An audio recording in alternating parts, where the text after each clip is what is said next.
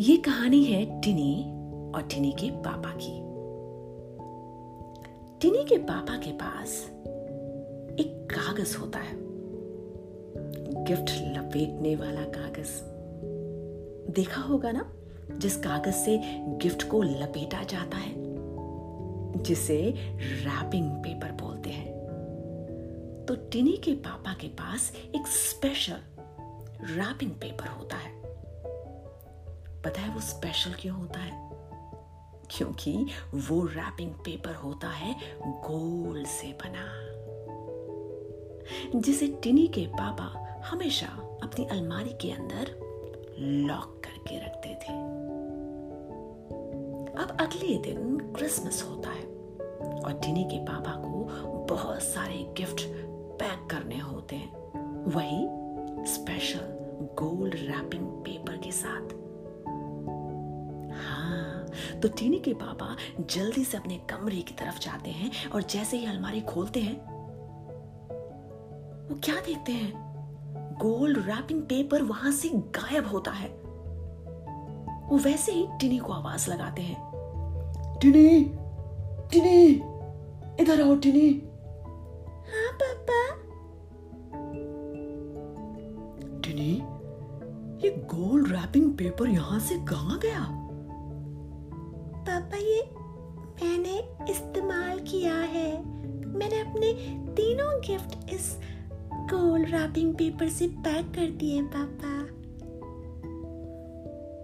बेटा, तुम्हें पता होना चाहिए, ये गोल्ड रैपिंग पेपर दूसरे गिफ्ट पैक करने के लिए थे। ये क्या किया तुमने?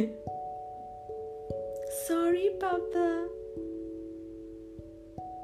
टिनी के पापा को टिनी पर बहुत ज्यादा गुस्सा आ जाता है और वो गुस्से में टिनी को पनिश करते हैं। टिनी को क्रिसमस ट्री के नीचे खड़ा होने को कहते हैं और बोलते हैं कि वो तब तक उस क्रिसमस ट्री के नीचे से नहीं हिलेगी जब तक वो खुद ना बोले।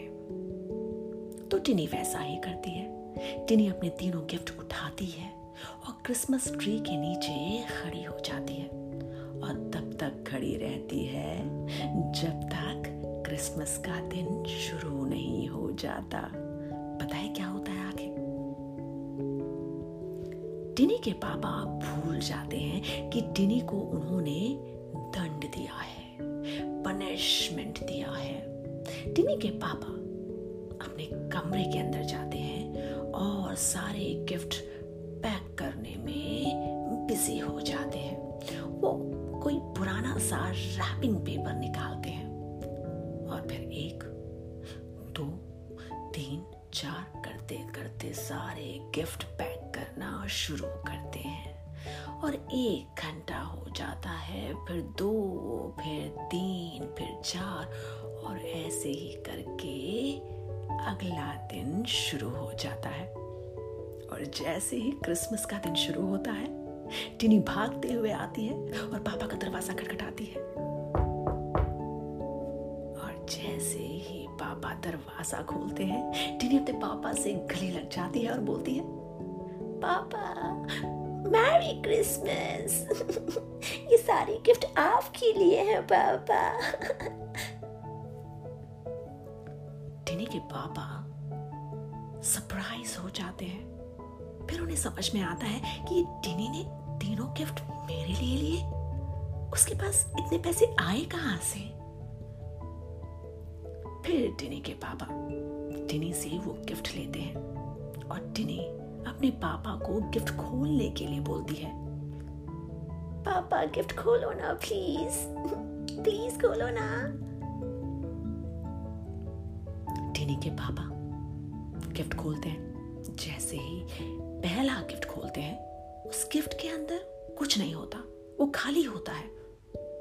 फिर टिनी के पापा दूसरा गिफ्ट पकड़ते हैं, उसको खोलते हैं, दूसरा गिफ्ट भी खाली होता है। फिर टिनी के पापा तीसरा गिफ्ट पकड़ते हैं और उसको खोलते हैं और वो गिफ्ट भी खाली निकलता है। और फिर टिनी के पापा टिनी से नाराज हो जाते हैं और टिनी से कहते हैं, टिनी, क्या तुम्हें पता नहीं? खाली गिफ्ट किसी को नहीं देते टिनी, तुम्हें ये बात पता होनी चाहिए।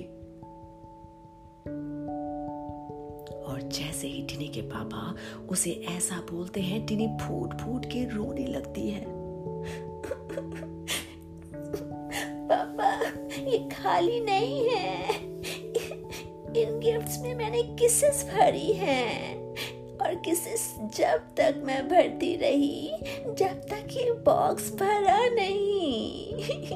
मैंने ऐसे तीनों बॉक्स में बहुत सारी किसेस भरी हैं पापा। टिनी के पापा को अपनी गलती का एहसास होता है। उन्हें समझ आता है कि वो कितने लालची हो गए हैं, कितने मटेरियलिस्टिक हो गए हैं।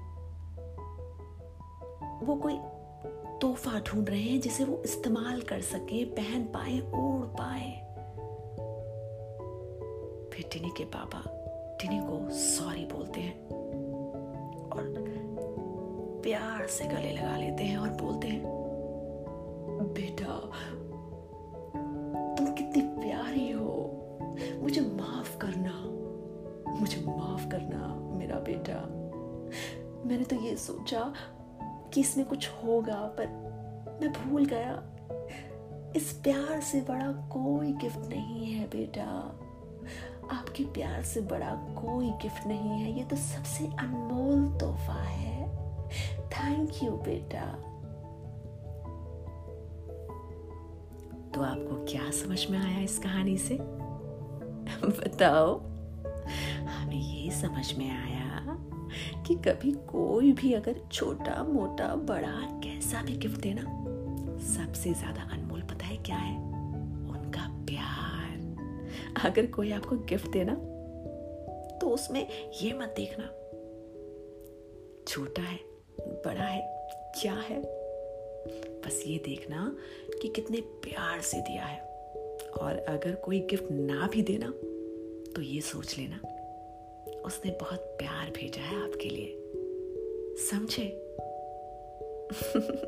चलो अब जल्दी से अपनी आंखें बंद करो और प्यार से कहो, गुड नाइट पांडा मामा, गुड नाइट।